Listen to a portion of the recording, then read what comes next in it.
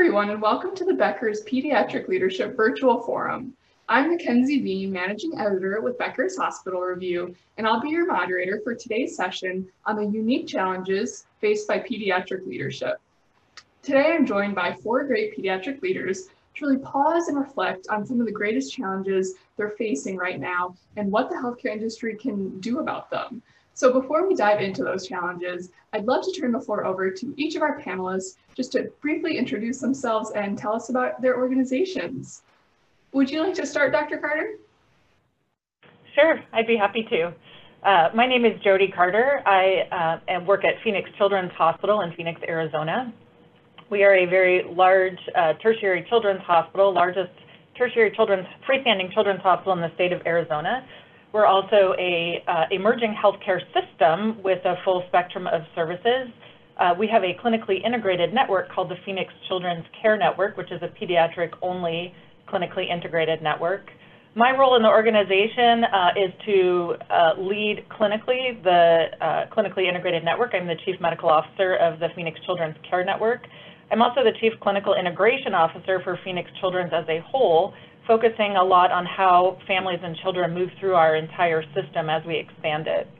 I'm a general pediatrician by training, still practice 1 day a week, and I'm thrilled to be a part of this discussion. Thank you. We're excited to have you, so thanks for being here. Let's turn it over to Dr. Mendelson next. Hi, very nice to meet you all. My name's Nancy Mendelson. I work at United Health Group in the United Healthcare side of the organization. I'm the Chief Medical Officer for our Special Needs Initiative and Complex Health Solutions. My background is I'm a clinical geneticist by training. I worked for 30 years as a clinician and hospital administrator. So my role is to help with our Special Needs Initiative to lead solutions for children with complex medical issues. Wonderful. Thanks for being here, Dr. Mendelson. Let's turn to Dr. Rubin next, and then we'll go to Dr. Lee. Yeah, thanks for having me today. I'm a general pediatrician, and I'm the director of Policy Lab and our Population Health Innovation Program at Children's Hospital of Philadelphia, which is a large regional network that's not just a hospital system, but also includes about 33 practices covering 250,000 plus lives annually in our primary care network. And we have a large subspecialty network as well too. My role in the organization, particularly as it relates to population health management, is to focus on point of care applications that can help improve the efficiency in terms of moving high volumes of patients, whether through our primary care or our specialty programs, and then building some level of common supports for particularly the linkages to community services and resources that people need. We've had our work peer reviewed and have actually shown some substantial improvements in both quality and cost outcomes as well. And because of some of that success, we've just recently spun out a company to help other organizations develop, whether adult or pediatric, point of care solutions that really improve the efficiency across interdisciplinary teams. And that organization is called WellConnects, in which I'm the chief medical advisor. Perfect. Thank you for being here. Last but not least, Dr. Lee. Hi there. Thank you for having me today. Delighted to be here with my esteemed colleagues.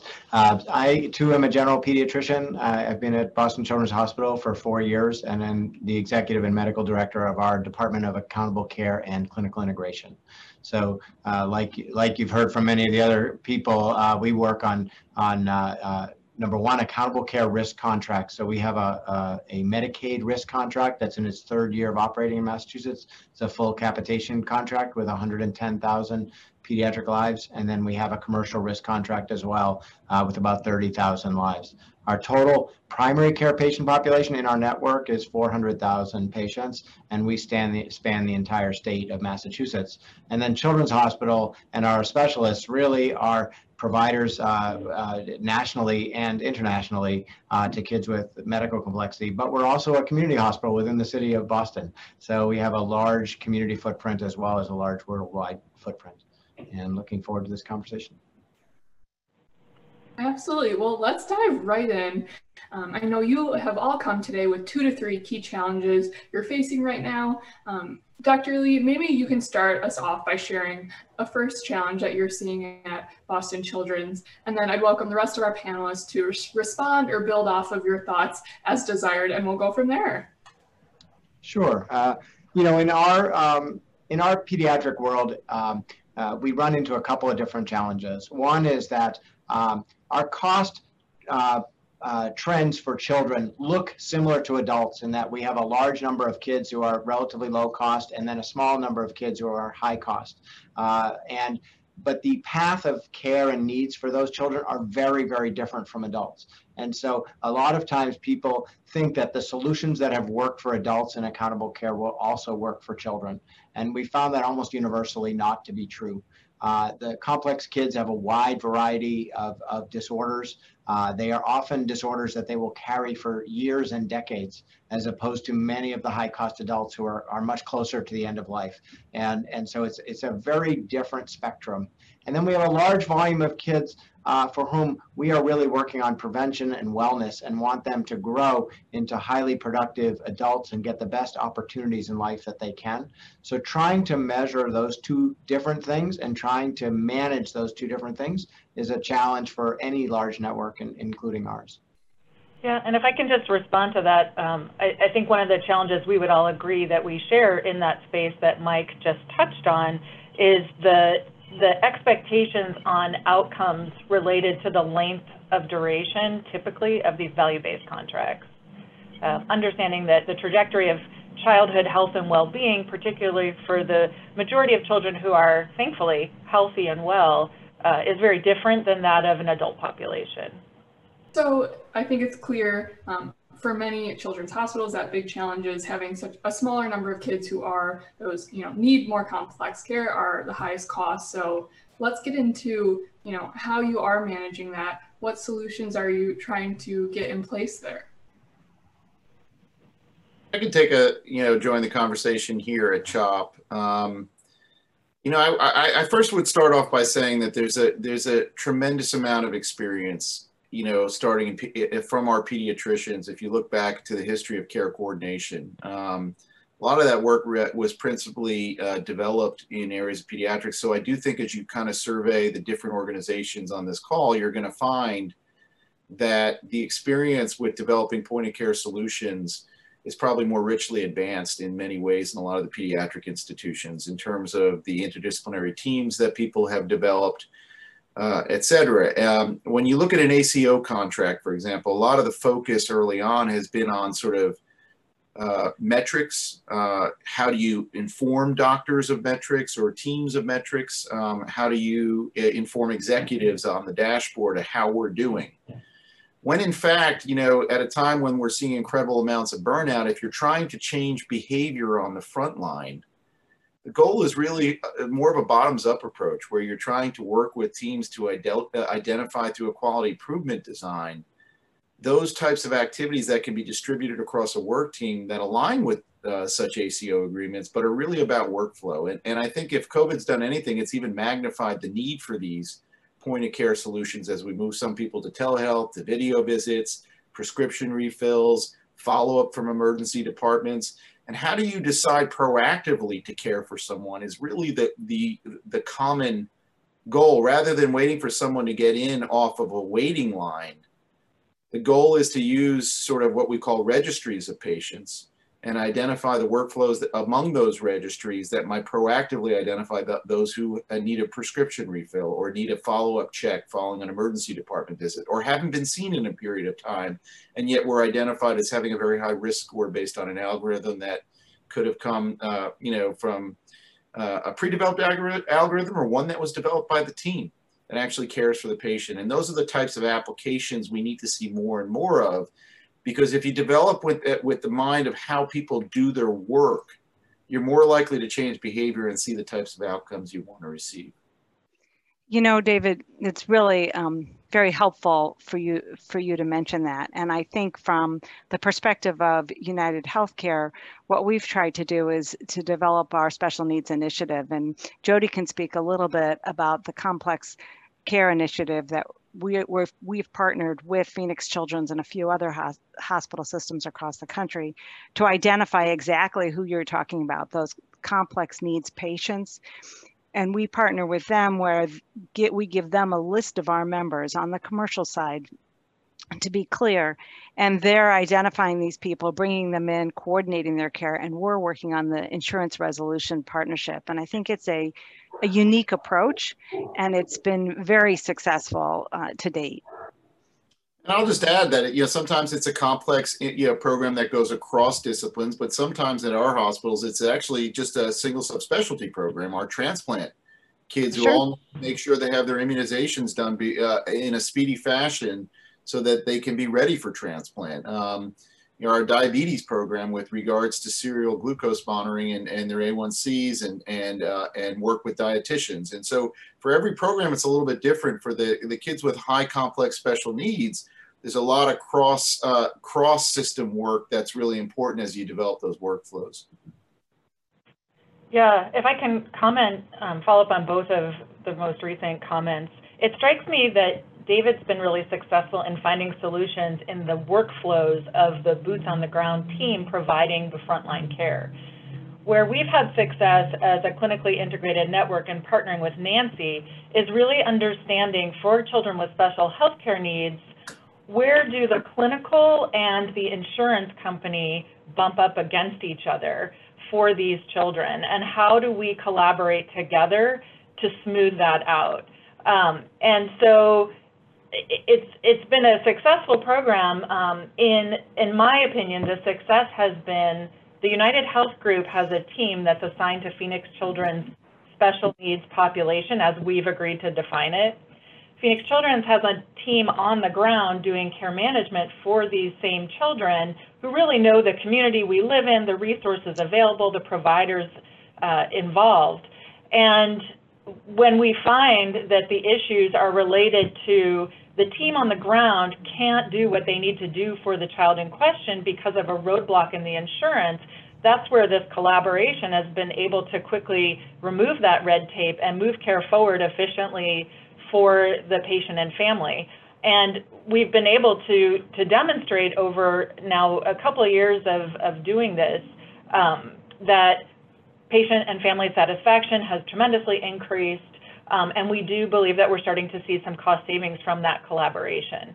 And I will just say from our perspective, I think we see greater cost savings with this population and this collaboration than we do doing the same care management process with the same complexity of children, but without that direct partnership with the health plan. So it's been a really interesting model for us to explore. And Nancy, I don't know if you want to mention anything else about it. Strikes me as a piece that may be helpful to add to what David's working on. Yeah, I think if we try to look at every health system separately, and we don't reach across to from an insurance perspective to a multitude of health systems, we're just going to have a divided system. So the more that we can partner with different health systems and reach across for insurance resolution, shared best practices, and to try and create solutions not only for the children and locally, but also for their parents and their family to make sure they're having the support they need as well. So it's got, from my perspective, if we can do more broadly, it'll be very helpful. Can I add to that? You know, it was in Massachusetts when they created our accountable care organizations in Medicaid, they actually created 17 of them across the state. 4 of them are partnered with the same insurer. Many of the others are partnered with Mass Health. So it actually complicated the system in a lot of ways, as opposed to simplifying. For our primary care network, it is somewhat easier because they only have one, as opposed to multiple Medicaid organizations or Medicaid MCO organizations. But for the hospital, it actually made it more complicated. And so I think as people think through these things, some of these hurdles are tricky. You know, one thing I did want to mention as we were talking about this, you know, it's important for people to understand 40 to 50% of the children in the country are on Medicaid. So, you know, the commercial footprint is not only really important, but actually the commercial footprint is almost what's keeping the hospitals alive in some settings. because the percentage of Medicaid in our city, except for Boston Medical Center, which is a primarily inner city urban population, most of the adult hospitals have a 10 to 12% footprint of Medicaid. So it's very different in the pediatric world than the adult world. And I think as we think about that, COVID, David mentioned COVID briefly, but when we see what happens when the children are not in school in a broad way and not in daycare, when we think about children with medical complexity, that impact on the family is extraordinary. So the ability to keep these kids out of the hospital, even out of specialty appointments, if we can do better remote care and better virtual care, remote monitoring, the ability of families to have a normal life outside of caring for a very complicated child is critical economically. Otherwise, they effectively go bankrupt because they can't work. Which brings us, I think, to another point I would be interested in everyone chiming in on, which is the role of care coordination and wraparound services to help these families succeed. Mike, I know that you have a nice viewpoint on that, and how the fee-for-service model complements or doesn't complement that need that we uniformly see. Yeah, I mean, we are trying to experiment now with a mixed model of per member per month payment in primary care with a lower fee-for-service payment, but still a fee-for-service payment because it helps to support access and it helps to support payment for things like ancillary services, which vary greatly from one practice to another. But we are experimenting with different payment models in our state to see if there are ways that we can make the incentives line up a little bit better to fully support the care coordination that everybody has been mentioning, both in primary care and in the academic centers, where we feel like the care coordination is generally funded on the back of fee-for-service payment. And that may not be sufficient as there are restrictions in growth and stuff based on governmental regulations or other insurer needs. Yeah. So it's really a challenge to find the right payment model for kids in addition to the right service model. And I think that's where it's exciting to see a payer in the conversation trying to figure that out on a national level, because many of these kids travel because Phoenix may be expert in one thing and somebody in a neighboring state might be expert in something else, and we can't always meet all their needs. Yeah, I just want to dig a little bit deeper into something Michael just touched upon, which is how do you fund these services? And particularly, I talked about COVID's now magnified how much is being done away from the office visit. And I think there are things that are going to remain post-COVID, and one of them is going to be our need to proactively care for folks and not depend on someone showing up in said office to do that. And I think that in many ways we're expediting changes to the healthcare system right now that need to happen and need to persist beyond the pandemic. But particularly for these teams, if you think of it from, there's a push and pull here. Hospitals want and health systems are willing to consider doing the kind of work which takes a lot of proactive care management, a lot of telephonic outreach, a lot of video and telehealth resources, a lot of IS resources to help develop these applications. But, health systems run on predictable budgets. Shared savings is not a predictable budget. To me, what as I've navigated some of these ACO contracts, what you'd like to be able to do is raise a predictable capitation that funds the services you need to do, but that, to get to the kind of levels we need off the PMPM, because you're still going to have some fee for service there for specialty care procedures and those types of things. There's there has to be some level of a give back to, I think, the health insurers, which is transparency about how those resources are spent. I think there's some cynicism perhaps that those just go into operating revenue, for example, whereas I think it becomes incumbent to kind of share that information. And if you're going to share risk, it might be on some of your process outcomes related to, did we actually reduce length of stay? And if we didn't, we'll return a piece of our PMPM. But trying to kind of calculate, total shared savings, et cetera, focus on the outcomes that matter, and that's keeping people out of the hospital, keeping people functional in their homes. But I think we have to kind of solve the right funding model that allows predictable budgets for health systems to plan every year and gives back to the insurance companies some risk, but also some transparency that the money's being used in a way they would like to see. Well, and David, I just want to emphasize that what you just said applies not just to children with special health care needs. Mm-hmm. So most people, when they hear that description, think of a lot of physical complexity. And I think what we've learned, the more we dive into this pediatric value-based space, what we very much understand are the important social determinants of health that play a role here. And on the surface, these children may not flag as, quote, complex. And so I think what you said is very important, but we shouldn't limit that conversation just to children with special health care needs that are physical. We should expand it to children and families in social crisis, include behavioral health complexity, and others that really need those services to thrive as well. Absolutely, Jody. Totally agree with you. There's no question we have to include in particular the behavioral health services, because almost every child with medical complexities has behavioral complexities. You can't separate them out. And as a result, they end up having social determinants of health that are quite stressed. Yeah, and we've put a ton of effort into those services. We now have our entire pediatric network has integrated behavioral health in their pediatric practices, seeing something like 40,000 visits a month or something. It's an extraordinary number. During the pandemic peak, they were doing 100% of it remote. And so it's actually been an incredibly good learning model for those practices. We've started to do some even Suboxone prescribing for children with heroin addiction and things like that in our South Shore practices, where there's very limited access to those services and a greater part of that epidemic. And then have added regional support teams in different quadrants of the state to do the social service work and that's more deeply involved that the practice cannot handle. That if it's beyond the medical home care coordinator for a referral for services that they need, and they connect to a number of different food agencies and housing agencies.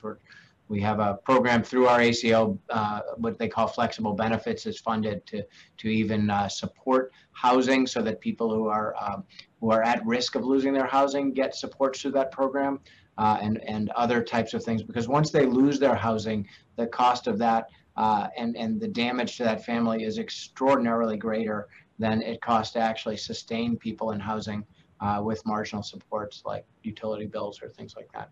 It's an incredible challenge that we face that's doomed to get worse, I think, in the next 12, 24 months. And so, I think it's imperative on us to do that. It's great to hear you guys are thinking. Yeah, for interest, Mike's been really helpful as we were thinking about how to integrate behavioral health into primary care. He connected us to his team and the project that they're doing. And due to lack of feasibility to reproduce what they were doing, we actually came up with a different model that we've been doing for about a year and a half now, where we are utilizing the psychiatry expertise we have in our children's healthcare system to do online. It was fortuitous that we decided to do it this way before the pandemic. Online faculty learning communities with our pediatricians in the network, empowering them to screen, diagnose, and do first-line treatments for anxiety, depression, and ADHD. And part of the collaboration is that connection to our PCH psychiatry. We created what we call the Bridge Clinic within the Phoenix Children's Psychiatry Department, so that if our primary care doctors identify children who really need a psychiatrist, they've gone beyond that first level of expertise, this is a clinic where we reserve appointments and get children in quickly, and they're not meant to stay there forever. We use this as a stopgap to help them get psychiatric care, move it forward, keep them stabilized, keep them out of the hospital while they're waiting to get in, which we all know are long wait lists in the community for psychiatrists, particularly those that take insurance. And we've found that to be very, very successful. As the numbers of behavioral health crises have gone up, particularly in the pandemic, we've been able to keep our admission rate steady, and really are attributing that success to both of these efforts, the Bridge Clinic and the education we've been able to provide to the community.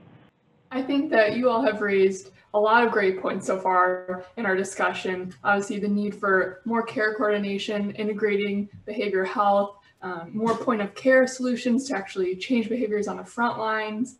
The list goes on, but let me turn maybe to you, Dr. Mendelson. What other challenges are you seeing right now for pediatric leaders that we haven't touched on yet? Oh, we've touched on a lot of them. I mean, there's the challenges from the United Healthcare side, and then there's the challenges from the hospital system side. So it's a bit of an awkward question, to be honest. From the perspective of our healthcare leaders across the country, trying to partner with the insurance system and provide good coordinated care, I think, is a challenge that we all are trying to meet every day. How do we provide care for these children in a way that is helpful to their parents? So many parents of children with multiple birth defects or multiple problems have to come back and forth to the hospital in an uncoordinated fashion. It's really hard for them. They come back and forth across months, and they miss work, and it's very hard. And it's taxing on the hospital system. So how do we partner to create a better system that works for families? I think that's one of our biggest challenges. I would agree. I would throw one more out, which is the cost of pharmaceuticals. No matter what we do, that is driving the cost of care more than any single item in our system. And we now have a new medicine that's $5 million a dose, right? We passed the $1 million a dose one a couple of years ago and thought we were hitting the peak. It's truly remarkable what we're able to do with some of these treatments. The fact that we're actually we've demonstrated the first what looked to be cures in sickle cell disease, which is just a scourge on the planet and just a horrible disease for many families and children to live through. The fact that we can see cures or at least significant relief of disability in some of these genetic syndromes is truly unbelievable. But we have to figure this out in some affordable way. For the systems. All of those children end up with a public payer for those products at some point in time, and then the commercial payers are uncertain also.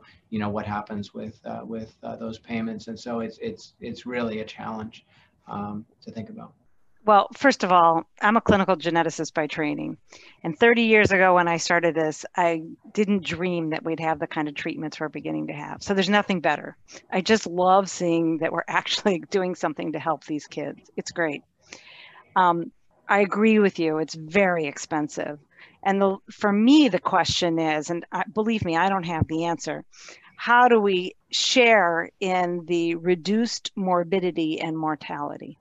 So if you're giving someone a gene therapy that hopefully is curative, it may cost $5 million, and they may change insurance companies in 11 months. So how are we going to, and believe me, if it's the right thing to do, we need to find a way to make sure that child gets the treatment, because it's not only so we can sleep at night, and so that we can reduce the morbidity and the mortality of that child. And morbidity is expensive, particularly in these genetic disorders. So how do we, as not just our company, but as a society, reap the benefits of that shared and savings? Yeah, it's always been a problem in my discussion with insurers. I'm glad you brought that up. It's very, very difficult to offer a treatment at that kind of cost to an insurance company that may only have that kid attributed to them for a year. And it's the malalignment of the way, health insurance and the churn of health insurance in this country that we don't have that.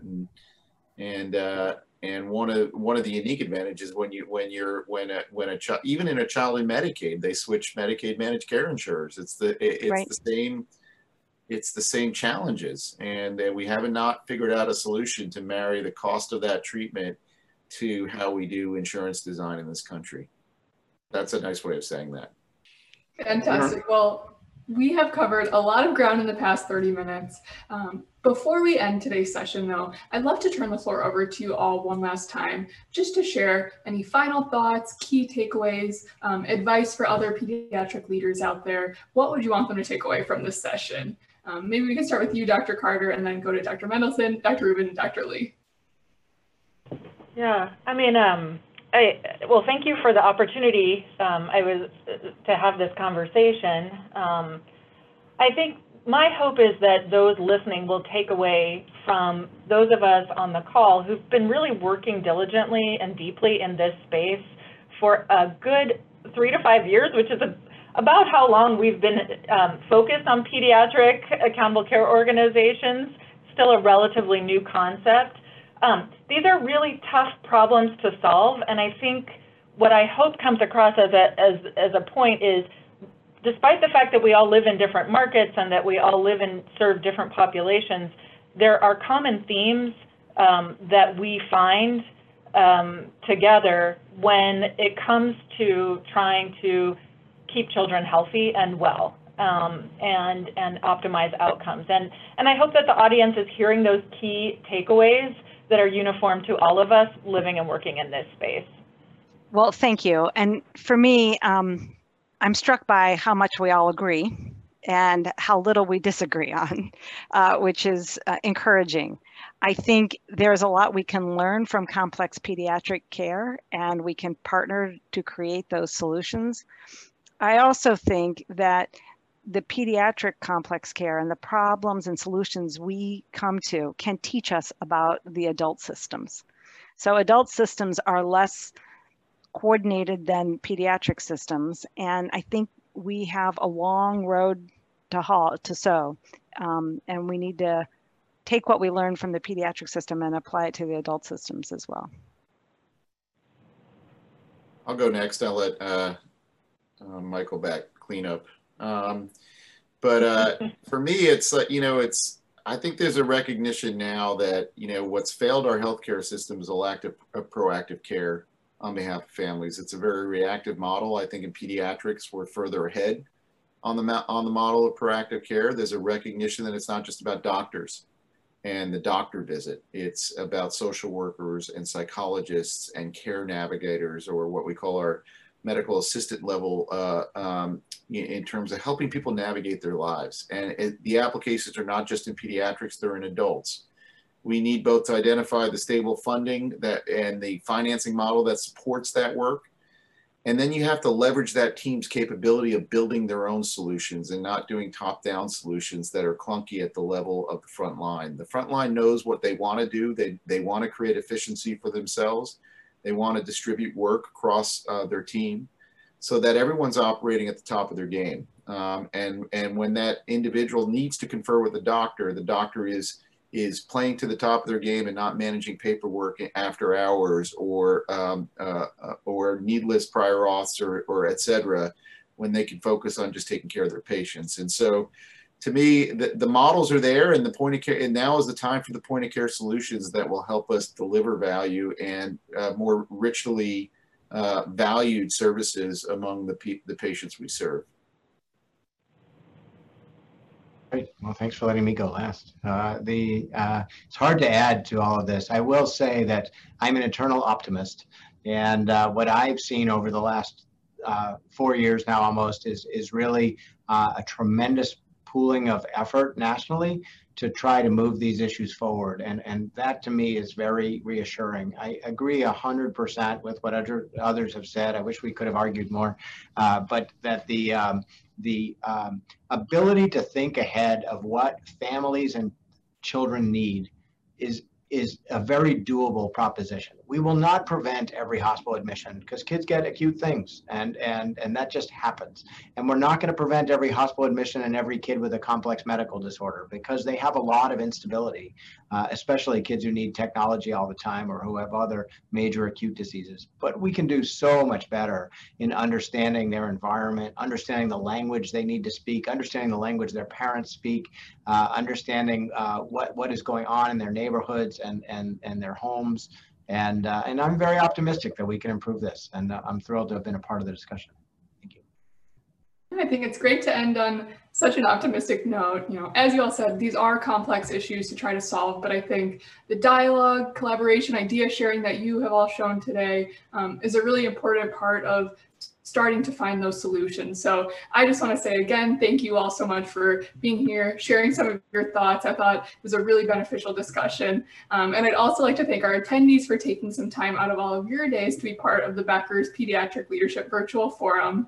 Please be sure to check out our other great sessions as part of this event. Let us know if you have any questions, comments, or feedback. Otherwise, thanks again for joining us, and we look forward to having you at future Becker's events. Thank you all again.